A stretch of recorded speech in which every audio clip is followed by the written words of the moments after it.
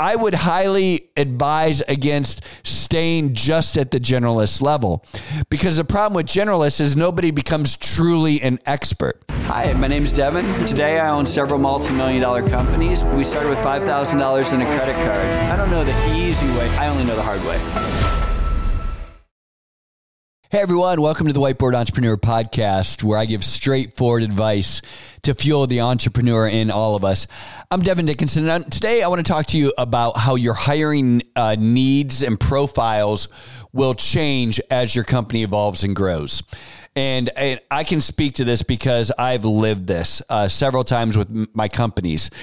My advice to folks that are just getting started with their organization and they're beginning to make some hires for their company, for their basically what they're building, and they're starting to get excited and start to see the need to add bodies and people. My advice and what I've always done, especially in the very beginning, is number one, hire people that you like, but number two, hire people that are more of a generalist. I like to call them like a Swiss Army knife. They can do a little bit of everything, right? Maybe they're not a specialist in marketing, but they can do some marketing stuff for you. They can do some sales stuff. They can do some operations stuff. They're very versatile. You know, we know people like this. I'm kind of like this. I can do a little bit of everything, but I'm a master of nothing, right?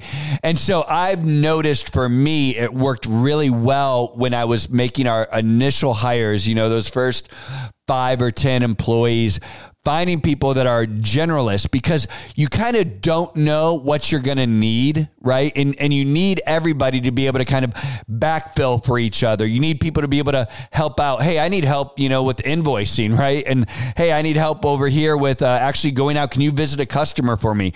Can you do some customer service? Could you do sales, right? Everyone and people that get excited about that, right? There's a lot of people that hate change, right? Like they're very static in what they do. They're very rigid. And I would avoid those people like the plague when I first started, right? Because I needed people that were willing to do anything. But what I noticed is that as my company evolved, I started to need specialists. Like I now need a specialist in IT. Right? I need a specialist in product development or in engineering or in, you know, marketing, all of these different things. In the beginning, if I was to have hired a specialist soon, the marketing person would be looking at me going, wait, I do marketing. Marketing and sales are different, right? I'm not doing sales. I can't stand people, but I'm very good at marketing. And again, specialists typically have a little bit of rigidity, right? They don't want to cross over from their specialist or from their specialty into something else within the organization. Whereas these generalists are very happy to, and they're energized by it, and they get bored just doing one thing over and over. And so what happens in my companies is there's a bit of a transition period. And this is where org charts are very important, because you're going to determine, like, wait a second, in the beginning I have all these generalists and they do everything, but now I have people that are just in charge of marketing. Well, all of a sudden, this generalist job just got a little bit smaller. Now I have someone that's in charge of sales. The generalist job gets a little bit smaller. Now I have people in charge of finance, invoicing, all of the customer service, account management. All of a sudden, these generalists, they're kind of like, well, what am I here for? What am I doing? And so if you have an org chart, you can begin to work with your generalists as they evolve, because remember, these are typically the people that you founded the company with, that you started, that you put blood, sweat, and tears in, and they remember that. They're like, remember when you needed me in the mailroom, right? I hopped in the mailroom. Remember when, you had me go and figure out the software? I had no idea what software was, but I figured it out, right? And I went and found this great software solution for us, right? And those are great memories, and they're great people to have, right? But as your specialists begin to come in, the generalists sometimes feel a little bit lost. And so within your org chart, it's very important that you start to think, okay, as I have these generalists, What are they good at? What could I start to make them a specialist in? Or could they be general, just overall in operations, right? Kind of managing various projects, because the great thing about them is they know everything in the company. And so these are the difficult transitions in your company. It's exciting because the company's growing. It's exciting because you're bringing in people.